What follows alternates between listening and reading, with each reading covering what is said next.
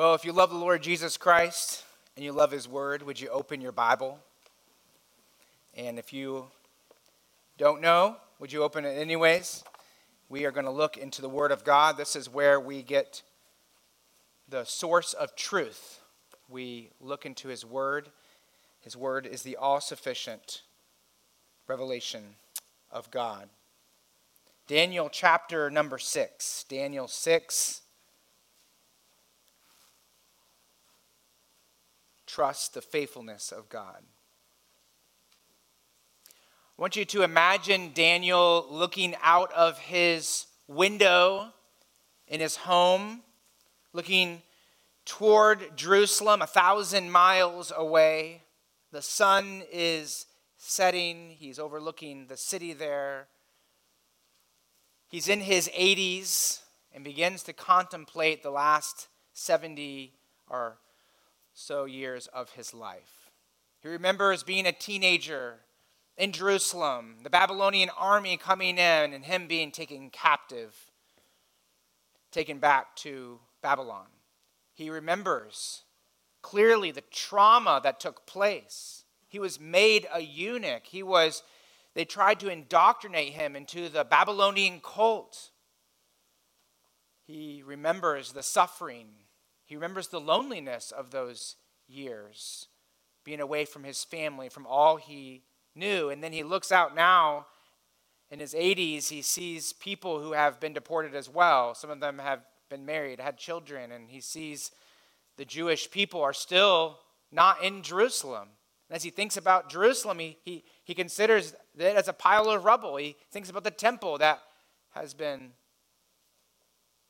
there wasted. He now considers the country he's living in, a foreign land that lives in the lust of idolatry and immorality. And maybe some of those Jews there, maybe they wondered, has God forgotten us? Maybe they considered that maybe God doesn't love us anymore. Maybe he's forgotten his promises to us. But not Daniel. Daniel was a man who kept trusting in the faithfulness of God.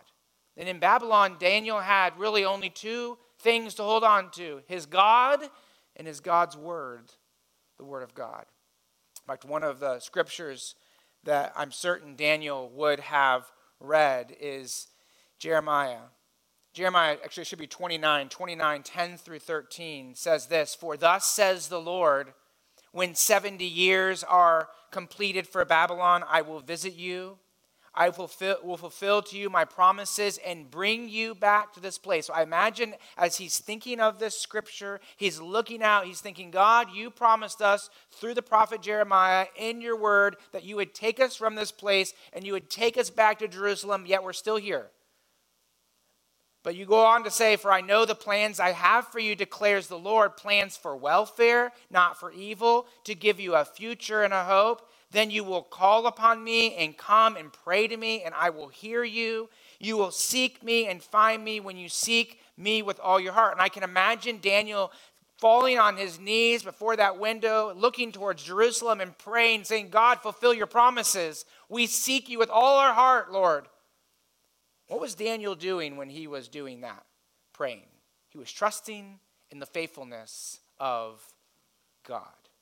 Why did Daniel pray morning, afternoon, and evening? It wasn't a ritual for Daniel. It was because he believed God is faithful. That's who God is. He has promises to us, and he is able to do what he promises.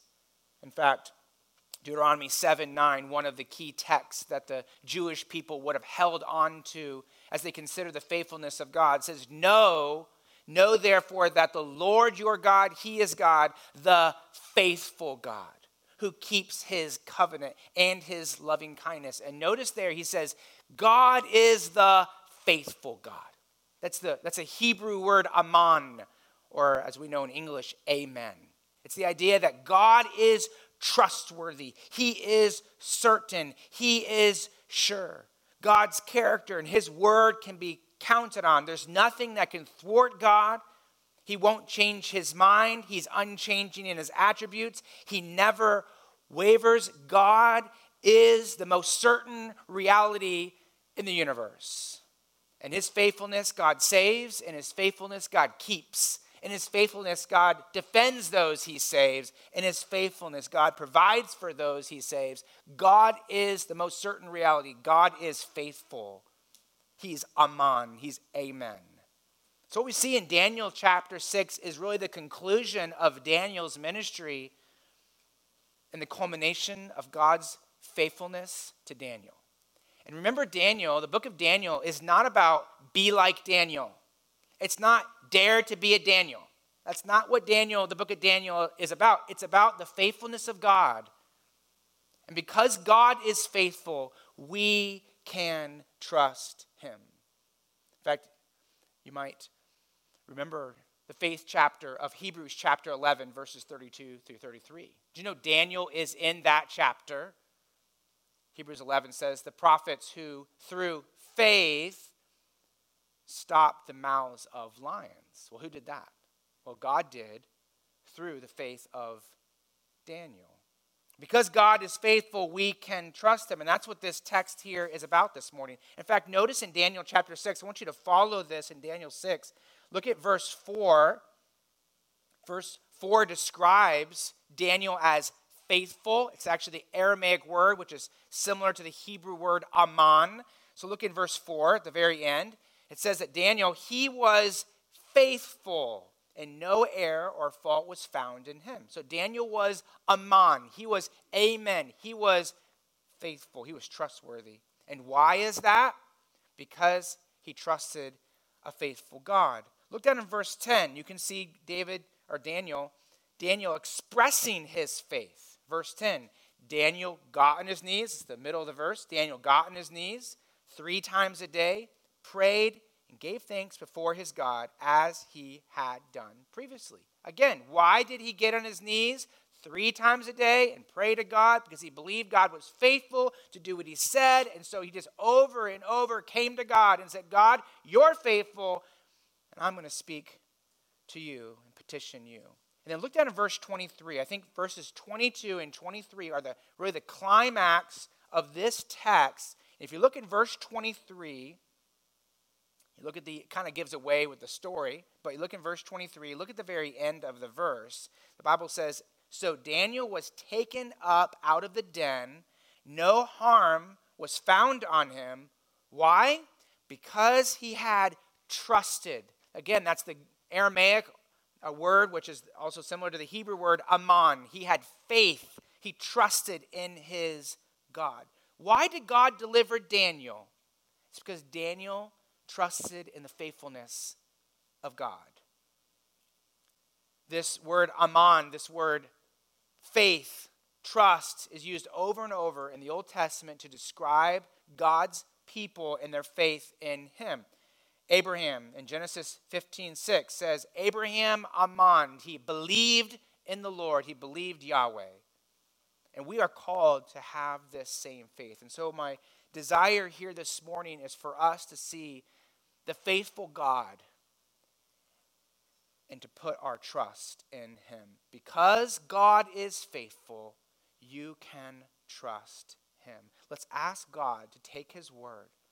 Let's ask God to give us faith and grace to believe it and believe that he will do what he promises. Let's pray.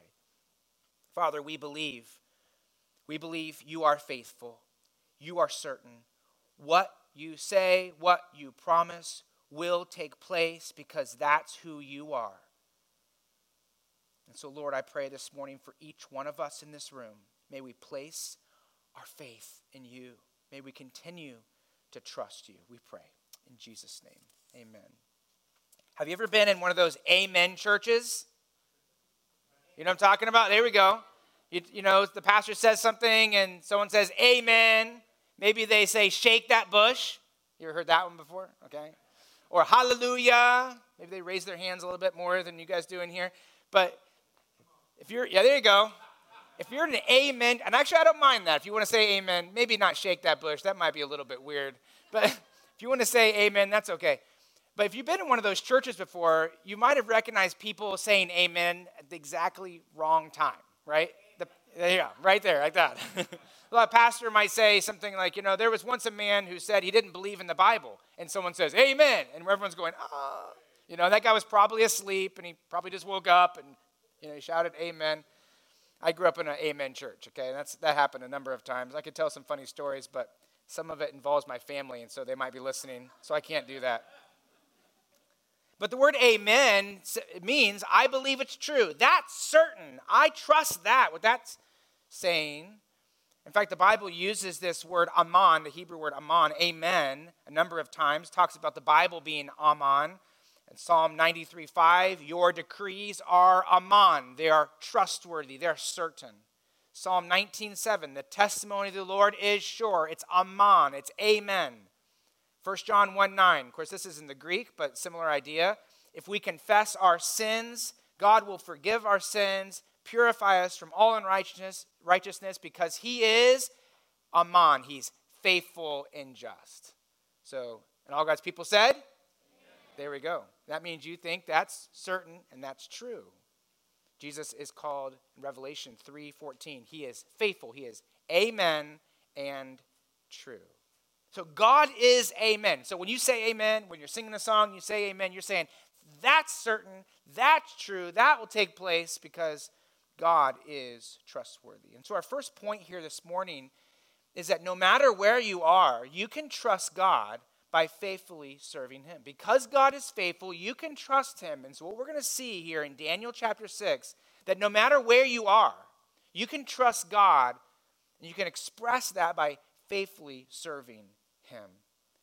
Daniel was in his 80s. He got bounced from Jerusalem to the Babylonian Empire. Now he's serving in the Medo-Persian Empire in Daniel chapter 6. But what's amazing about Daniel is no matter what context Daniel's in, he keeps trusting God. Look at verse 1. Daniel 6:1, it pleased Darius to set over the kingdom 120 satraps to be throughout the whole kingdom, and over them 3 high officials, of whom Daniel was one, to whom these satraps should give account, so that the king might suffer no loss. I'm going to stop right there. In Daniel chapter 6 here, Daniel was serving King Darius. You say potato, I say potato. I don't know if it really matters how you say it. But King Darius, he served under the Medo-Persian ruler, King Cyrus. Now, some people actually see Darius as the same person as King Cyrus. I think there probably are 2 separate people. It seems pretty clear to me that the Bible indicates that.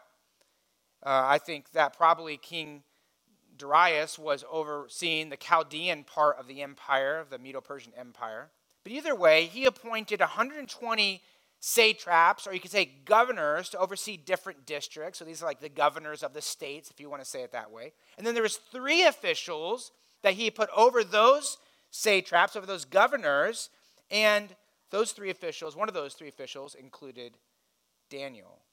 And so look down in Daniel chapter 3, you can see it. Daniel now is in this high position of authority, and it's going even higher. Verse 3, then this Daniel became distinguished above all the other high officials and satraps because an excellent spirit was in him. And the king planned to set him over the whole kingdom, so he keeps climbing higher in this kingdom. What Daniel stood out. What was it about Daniel? What was it about Daniel that made him stand out? What caught the attention of the king? Was it his looks? I mean, he was in his 80s. They didn't have Botox back then, right? Was it his charisma? Maybe it was his competency. Maybe it was his wisdom. Maybe it was his education, his degrees. No, it was none of that. It was an attitude he had. It was a spirit he had. Look at verse 3. Why did he put him in charge? Why did he want to set him over the whole kingdom? Because an excellent spirit was found in him. The attitude of his heart was excellent.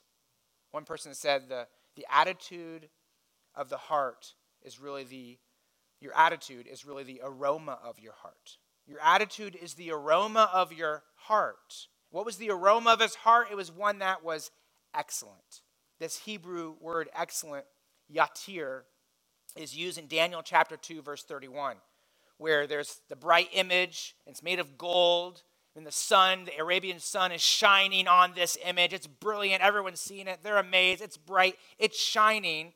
And the Bible says in Daniel 2:31, this image, mighty and of exceeding brightness. So it shone forth. That's the same word it's used here of Daniel's spirit. It's actually used as well in Daniel chapter 3, verse 22, to describe the fiery furnace and how hot and blazing it was. So it's this idea, as Daniel went around, he shone forth. What shone forth from Daniel? It was the glory of God. It was a spirit of excellence. What was amazing about Daniel was his attitude.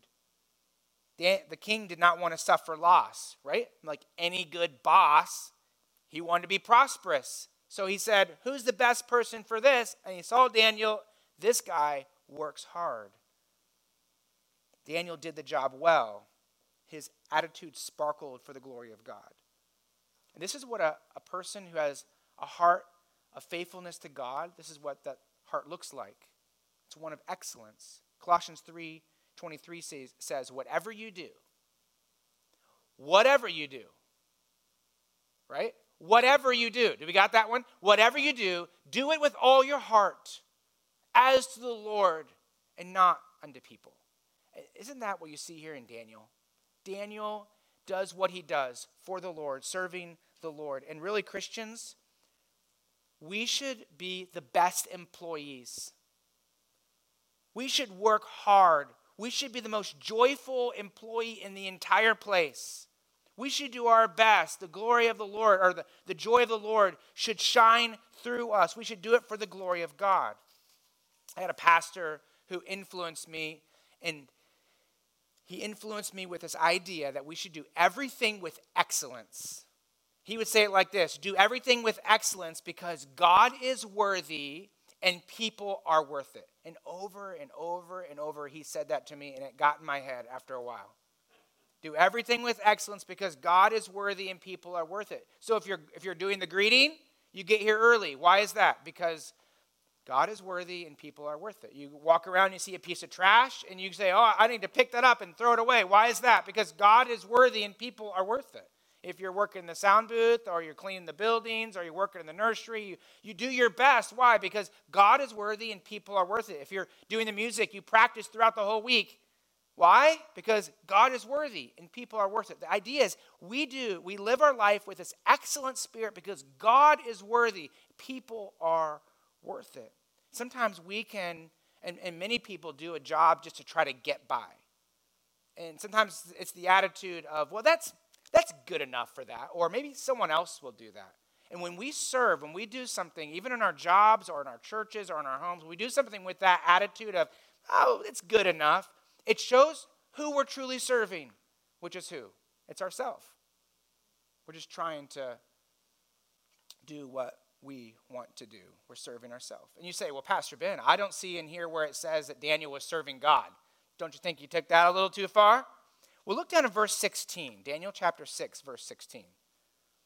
Notice how his boss describes him. Daniel 6:16. Again, go to the middle of the verse there. The king declared to Daniel, may your God, whom you serve continually. And you say, come on, one reference, Ben. Oh, I'll give you another one. Look down at verse 20.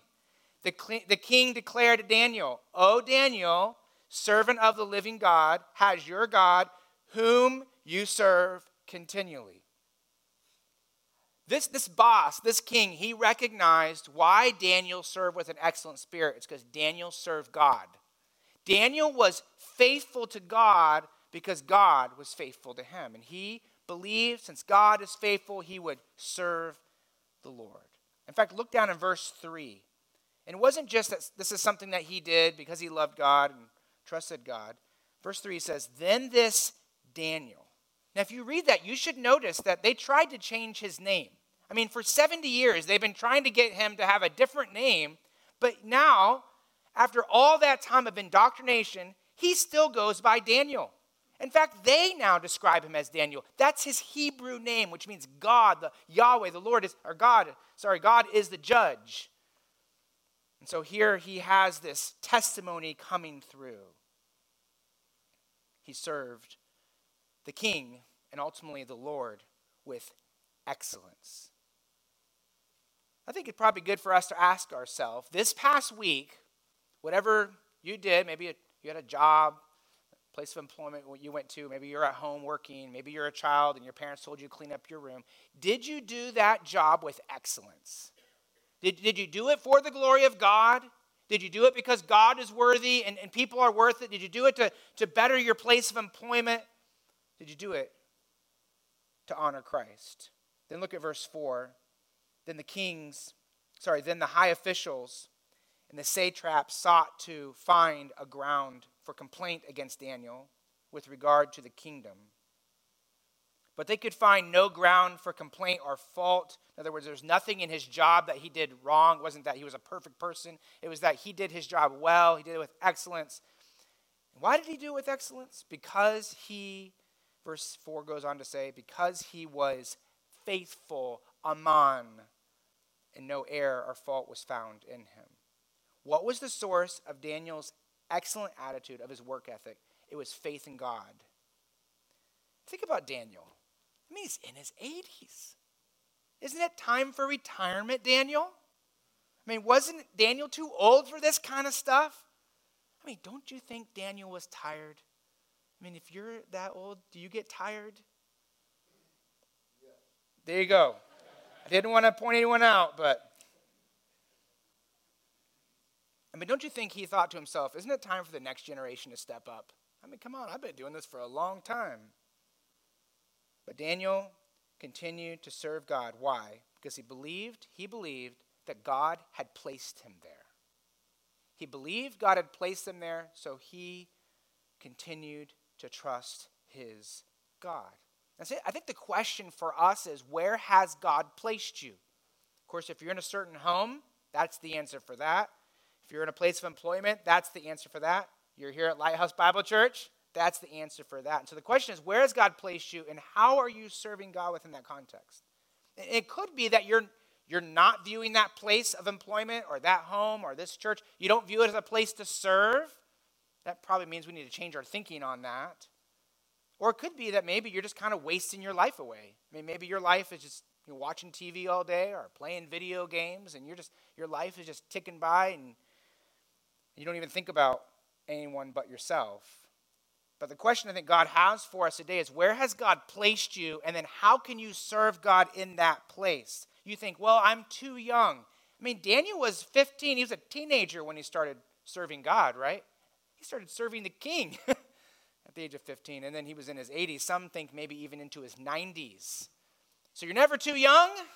You're never too old to serve the Lord. Harry Ironside, who was a pastor at the Moody Church, he told a story of when he was younger, he worked for a shoemaker. And this was the day when they used to actually make their own shoes. They didn't get them from China, right?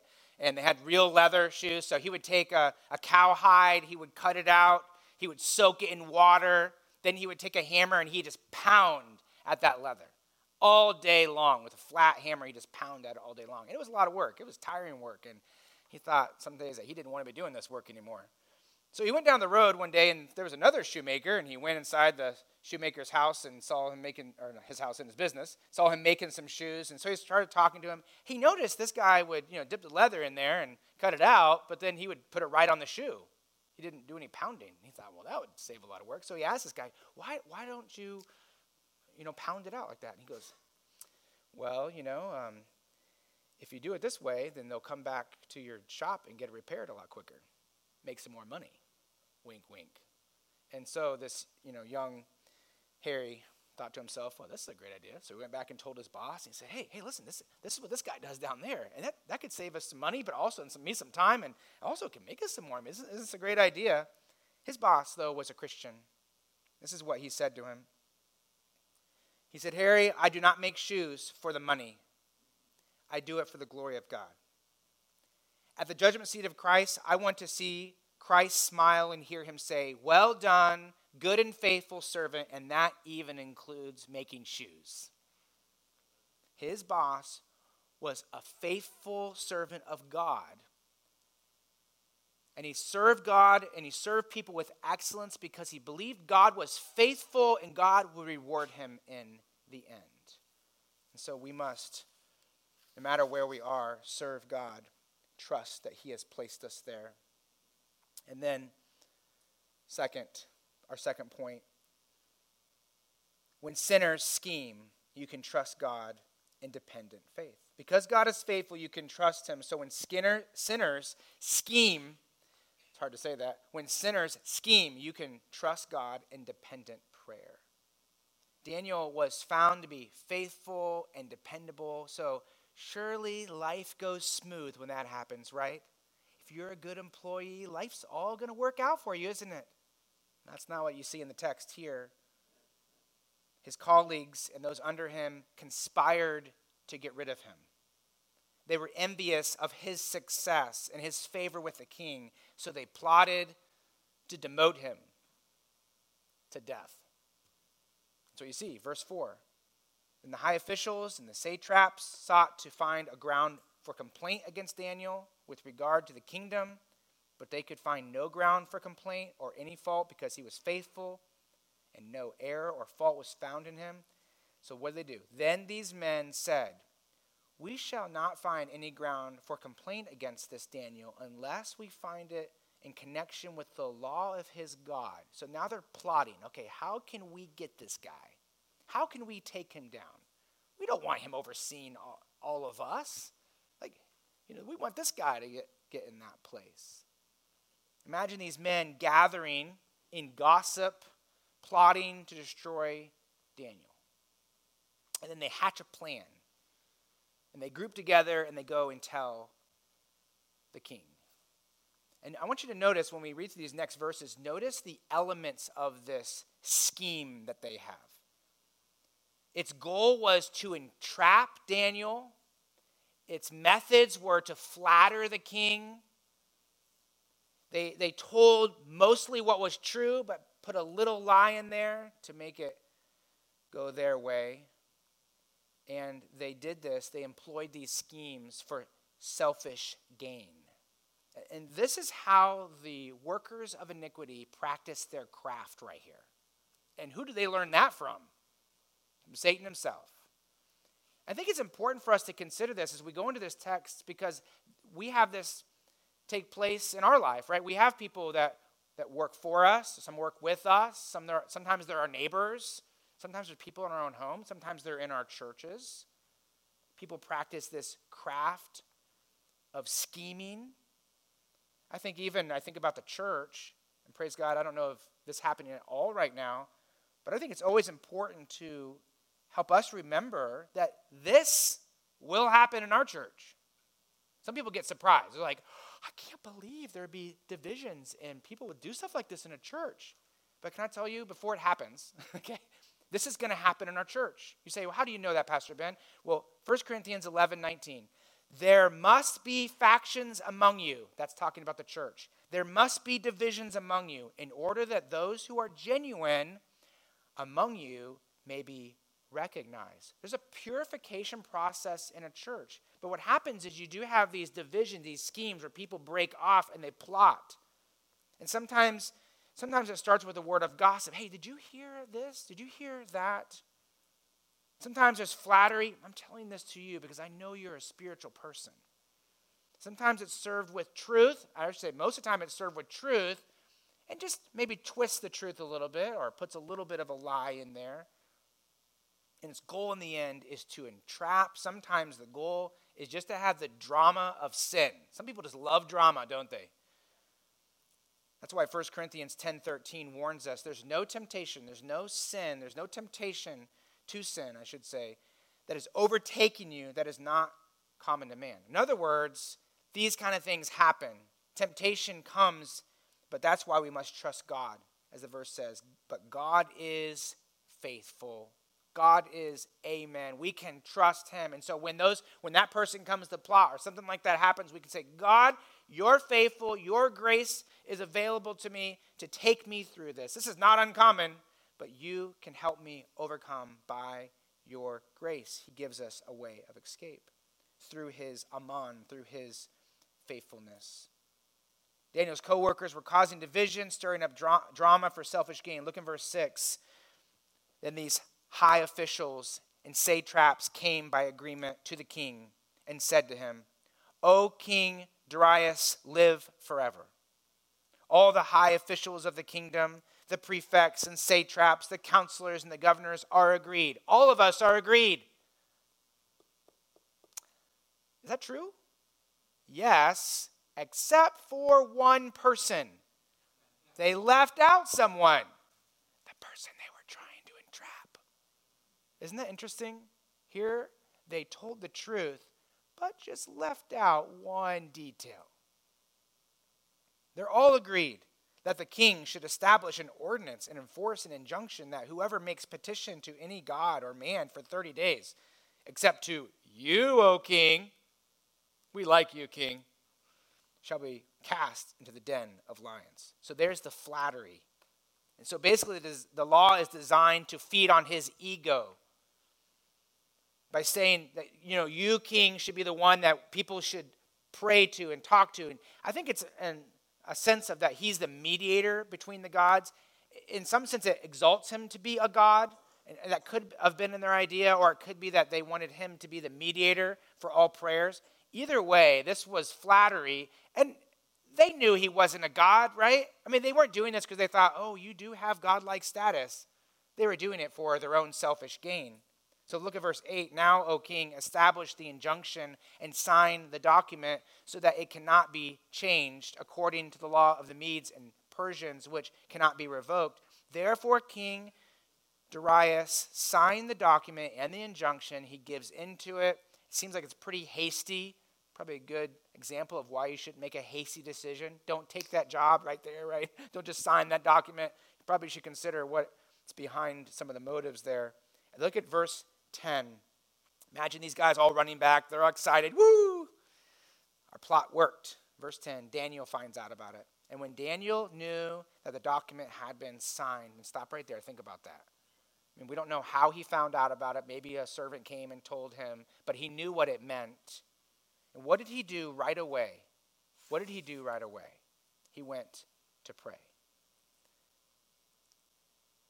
Sometimes things like this can happen and we can be shocked, right? I can't believe people would do that kind of thing. But friends, let's remember, sinners sin, right? Hurting people sometimes hurt people. Sometimes you feel the brunt of other people's sin. Again, sometimes it's a neighbor, sometimes it's a sibling, sometimes it's a coworker, sometimes, unfortunately, it's people in the church of God. And the question is, what do you do when a sinner, remember you're a sinner too, but when another sinner sins against you? What should you do? What did Daniel do? Well, he went to tell everybody about it, right? Go tell everybody. Is that what he did? No. I mean, go call your mom or put it on social media. Pray for me. There's a problem at work. Or maybe ignore it. What should you do? Well, what did Daniel do? He kept trusting in his faithful God. Now, I'll say this kind of as a side note. In a Christian context, in a church, what should we do when someone sins against us? Well, we read it in our scripture memory this morning, if you remember the verse. Brothers, if anyone's overtaken in a trespass, you who are spiritual, those of you who are walking in the Spirit, we're to do what? You're to restore such a one in the spirit of meekness. So if someone sins against you, what do? You probably should first pray like Daniel did, and then go help restore them. Go talk to them about that. Make sure you go to that person. That's what God commands us. But the truth is, for Daniel, none of that even would have worked, even if he would have tried. I mean, the king can't even change this law. So what did he do? He trusted God through prayer. Look at verse 10. Let's finish this verse. When Daniel knew that the document had been signed, he went to his house where he had windows in his upper chamber open toward Jerusalem. He got down on his knees 3 times a day and prayed and gave thanks before his God as he had done previously. First, notice the posture of Daniel's prayer, he got on his knees. Now, I don't think God really cares what position your body is in when you pray. God cares what position or condition your heart is in when you pray. God cares about the condition of your heart, not necessarily the position of your body. But I would say this, sometimes the position of your body can help you express the condition of your heart. Solomon prayed in front of Israel in 2 Chronicles 6:13. The Bible says he built this large bronze platform. He got on top of the platform, and 2 Chronicles 6:13 says he knelt on his knees in the presence of all the assembly, and he prayed to God. Why did he do that? Why get on your knees like this and pray to God like that? Why did he do that? Well, he was expressing something that was taking place in his heart. Paul gathered with the Ephesian elders. In Acts 20:36, he knelt down on his knees. He knelt down and he prayed with them all.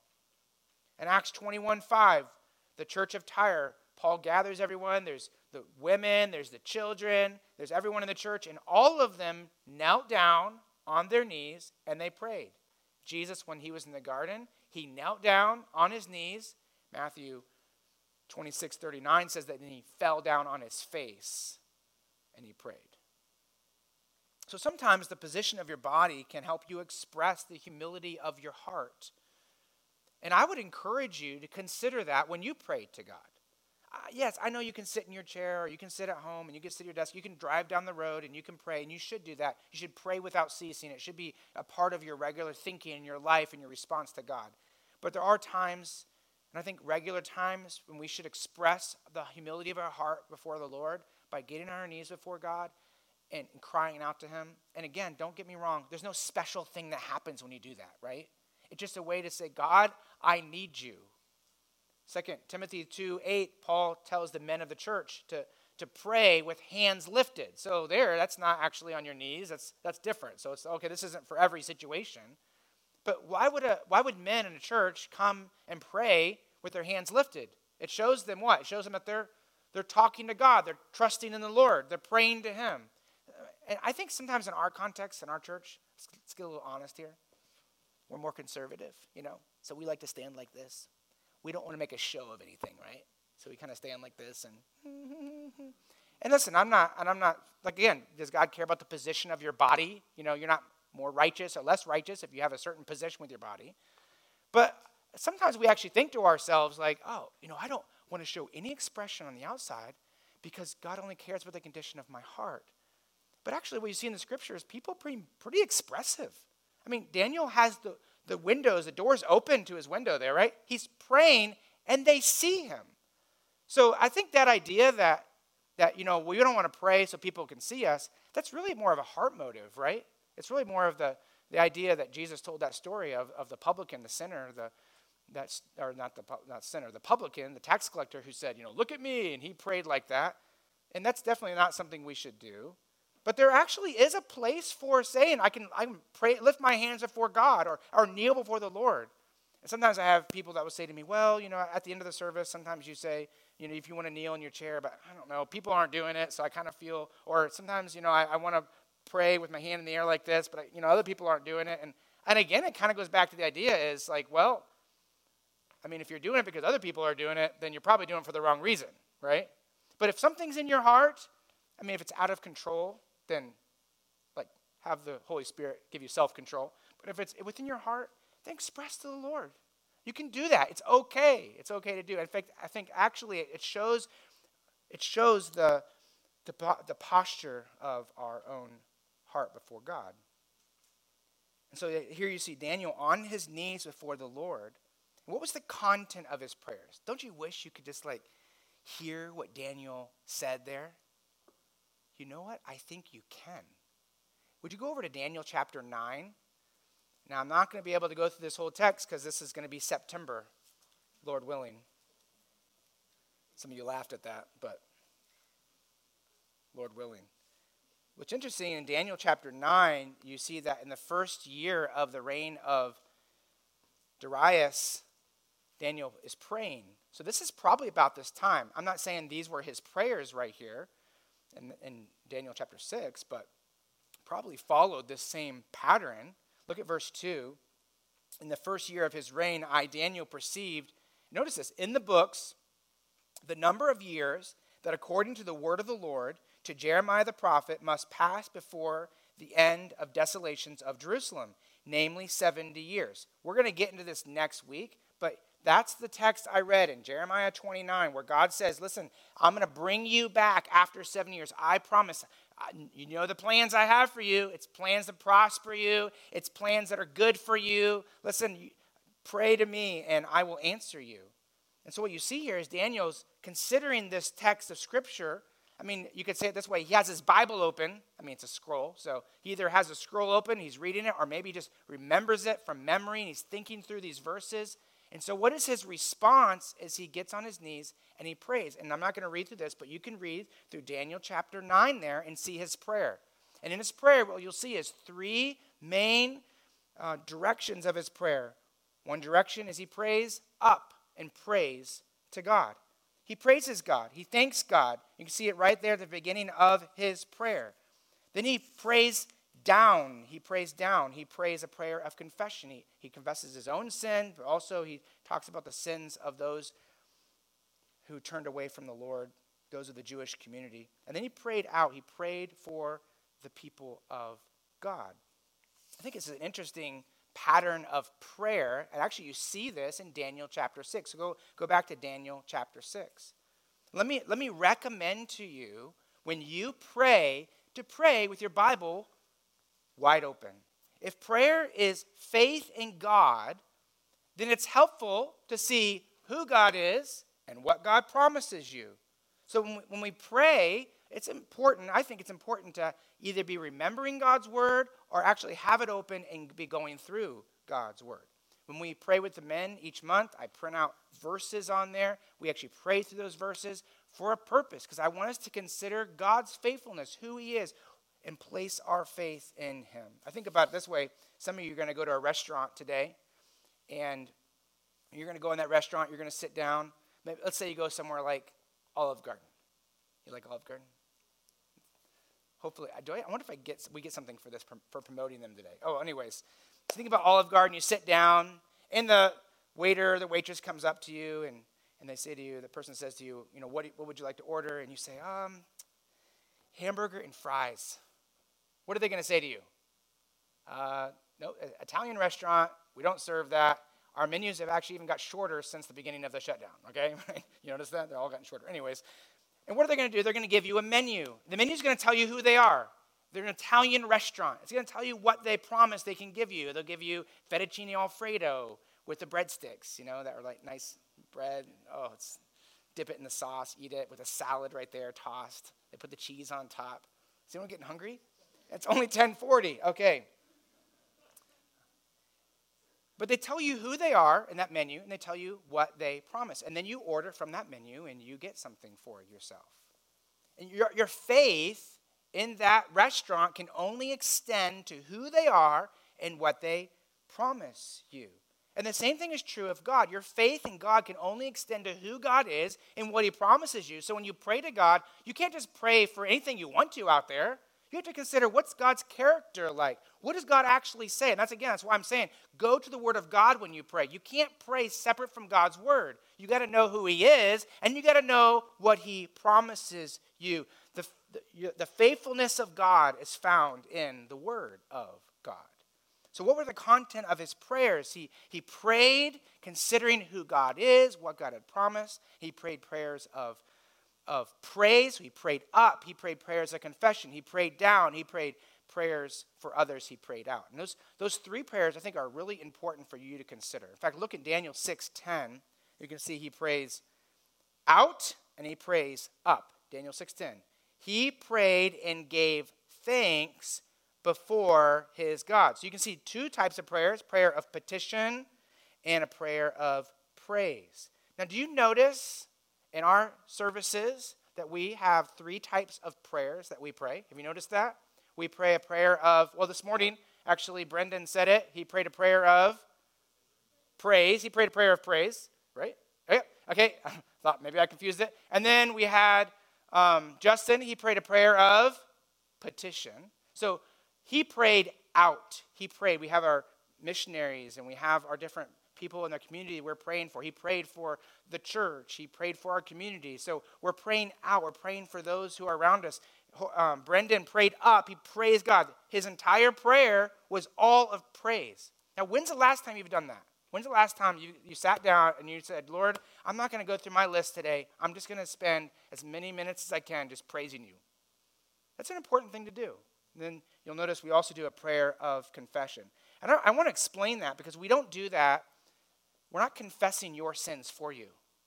Okay, we're not doing that at all. So when this person is up here and they're confessing sin, what we're doing is we're saying, listen, you recognize what this person is praying and pray with them. Seek the same grace that they are trusting in. Seek it for your own self. You see in Daniel 9 where Daniel is praying for the Jewish people, but also you got to think of the context of that. God actually commanded them to do that. So we can pray for our country, but we can't confess the sins of our country. Does that make sense? And so there's a sense of confession, the Sunday morning service, that it's actually here to teach you.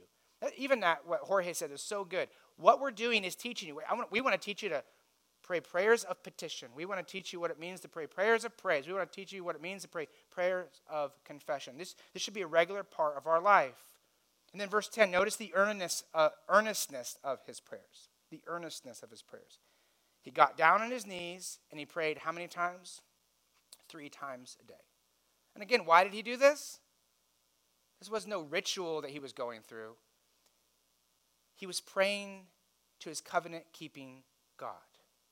He was praying to Yahweh, the one who had promised to love him and be faithful to him. So this is him praying in relationship to the one who had covenanted with him. And notice the habit of his prayer. Look at verse 10. Did he do this just because he was going through a hard time? Well, yes, but it wasn't just because of that. The end of verse 10 says, as he had done previously. This was a regular discipline of his life. Now, let's be honest. I could preach on prayer every week. And every one of us, if we had an altar call, we don't do that at this church, but if we had an altar call, everyone would go up here and say, they all struggle with this, right? There's nobody in this room that says, I've got prayer down. All of us need to improve on prayer. But also I think this shows us that this is the most necessary part of our life. This is how we express our faith to God. This is how we receive grace from God. We say, God, I'm coming boldly before the throne of grace that we may receive help in time of need. Like we need God's grace in our life. And prayer is the way we access grace through faith. So I guess the question we have to ask ourselves is, why don't we pray? Why don't we pray? Prayer or lack of prayer reveals who you trust. Prayer or a lack of prayer reveals who you trust. So if you don't pray, who does it reveal you trust? Ourselves. And we need to remember that. Just because everyone struggles with prayer doesn't give us an excuse to say, well, everyone else struggles with it. Listen, prayer reveals who you trust, or lack of prayer reveals who you trust, and if you don't pray, it shows that you trust yourself. And we're not trusting in the faithfulness of God. I think it's so easy for us as Americans, as wealthy, and you might think, I'm not wealthy. Yeah, compared to everyone else in the world, you're wealthy. As wealthy Americans, we depend upon our wealth. We depend upon our intellect, our competency. You know, if we have a problem, it's like, how can we throw money at that? You know, if we have something to figure out, it's like, how can we get the great minds to figure this out? And so in America, it's like, we are independent, right? Last week we had Independence Day. Woohoo! You know, I celebrated it, even if some other people didn't. But we celebrated Independence Day, but we're not independent from God. We need God. We need to depend upon God. And I think that a lack of praying reveals that we believe that we can live independent of God. And if anyone could give an excuse for living independent of God, couldn't it have been Daniel? I mean, here's a guy who had the resources of the kingdom. Like, if he needed to throw money at something, he could. It's a guy that's described as wise. I mean, no one's written anywhere in any book that Ben Ice is wise. But this is written a number of times in the book of Daniel. He had power. He had resources. And honestly, let's be honest, he was busy, right? I mean, he had a kingdom to run. Did he have really time to pray morning, afternoon, and evening? Who has time for that? Well, if you believe that you can't do anything in your own strength, if you believe that you're in desperate need of God, that you depend upon God, then you do that. Daniel knew he couldn't do life on his own. He couldn't live life on his own. He needed God, and so therefore Daniel prayed. Daniel prayed because Daniel needed God's grace, and he believed God was faithful to give it to him. God was faithful to help him. God was faithful to love him and care for him and provide for him. Now, as we conclude here, again, this sermon is not be like Daniel. It's don't dare to be a Daniel. Here's the sermon. Trust in the faithfulness of God. Our salvation does not rest upon our own faithfulness. Our salvation does not rest upon if you came to church every Sunday this past year. However, I would ask you to do that going forward. Our salvation rests upon the faithfulness of God. God was faithful to send his son, Jesus Christ. Jesus was faithful to live a holy life. Jesus was faithful to finish the work of redemption on the cross. Jesus was faithful to defeat death and rise again. God is faithful to forgive. God is faithful to cleanse those who come to him in repentance and faith. God in faithfulness saves. God in faithfulness keeps. God in faithfulness sustains us by his grace. And God in faithfulness will take us home to be with him. And so the question for us is, are we trusting in the faithfulness of God? And if you're not living a life of repentance and faith, I would call you to repent and turn to Christ. He's faithful. He'll save you. He will give you eternal life. And for us, church, God is faithful. Amen? He's faithful. So you can trust him. No matter where you are, you can trust God by faithfully serving him. Maybe a question for us to ask is, are we serving God? Do we view the context we're in as places and areas of life to serve him? And if not, probably reveals where your faith is. Are you depending on him in prayer? Come on, a lot of us have a lot of struggles during the week, right? And sometimes they deal with other sinners. Sometimes it's because of our own sin. We need to pray to God. We need his grace, don't we? And when we don't pray, it shows we don't trust him. And so may God give us strength and grace to trust him more. Oh Lord, increase our faith. Which means what? Increase our prayer life. May we trust him and his faithfulness. Let's pray. I'm going to ask the worship team to come on up here. As you're in your seat, I'm going to invite you to the throne of grace. That's the throne before God, the throne of prayer. Pray to him. Trust in his faithfulness. If you're without Christ here this morning, I call you once again to turn and trust in Jesus Christ. Give him your life. Trust in his work on the cross for you. And church, maybe there's some things that God pressed upon your mind. Would you come to him? Maybe there's something you need to confess to him. Maybe you're working, but you're lazy. Maybe you're doing it for yourself. Maybe you're even cheating your boss. You need to confess that and turn from that and turn to Christ. Or maybe it's just that you recognize that your lack of prayer shows your lack of faith in God. And ask God to give you strength and discipline to trust him more. Let's pray. What a joy it is, Lord, that we can come before your throne and pray, that you want to hear, and you do hear, and you do answer. We can call upon you. We have full confidence. We believe that you hear, you answer, and you care. That you provide rest for the weary soul. You provide strength for those under trials. You provide hope for eternity. Most importantly, Lord, you give us yourself. We believe that you love us. We believe your love will never end. We believe the greatest way you displayed that love is in Jesus Christ and his death for us on that cross. So, Lord, our lives are not our own. Give us the strength, give us the grace this week to pray, to trust you. You are a faithful God. We praise you for that in Jesus' name. Amen.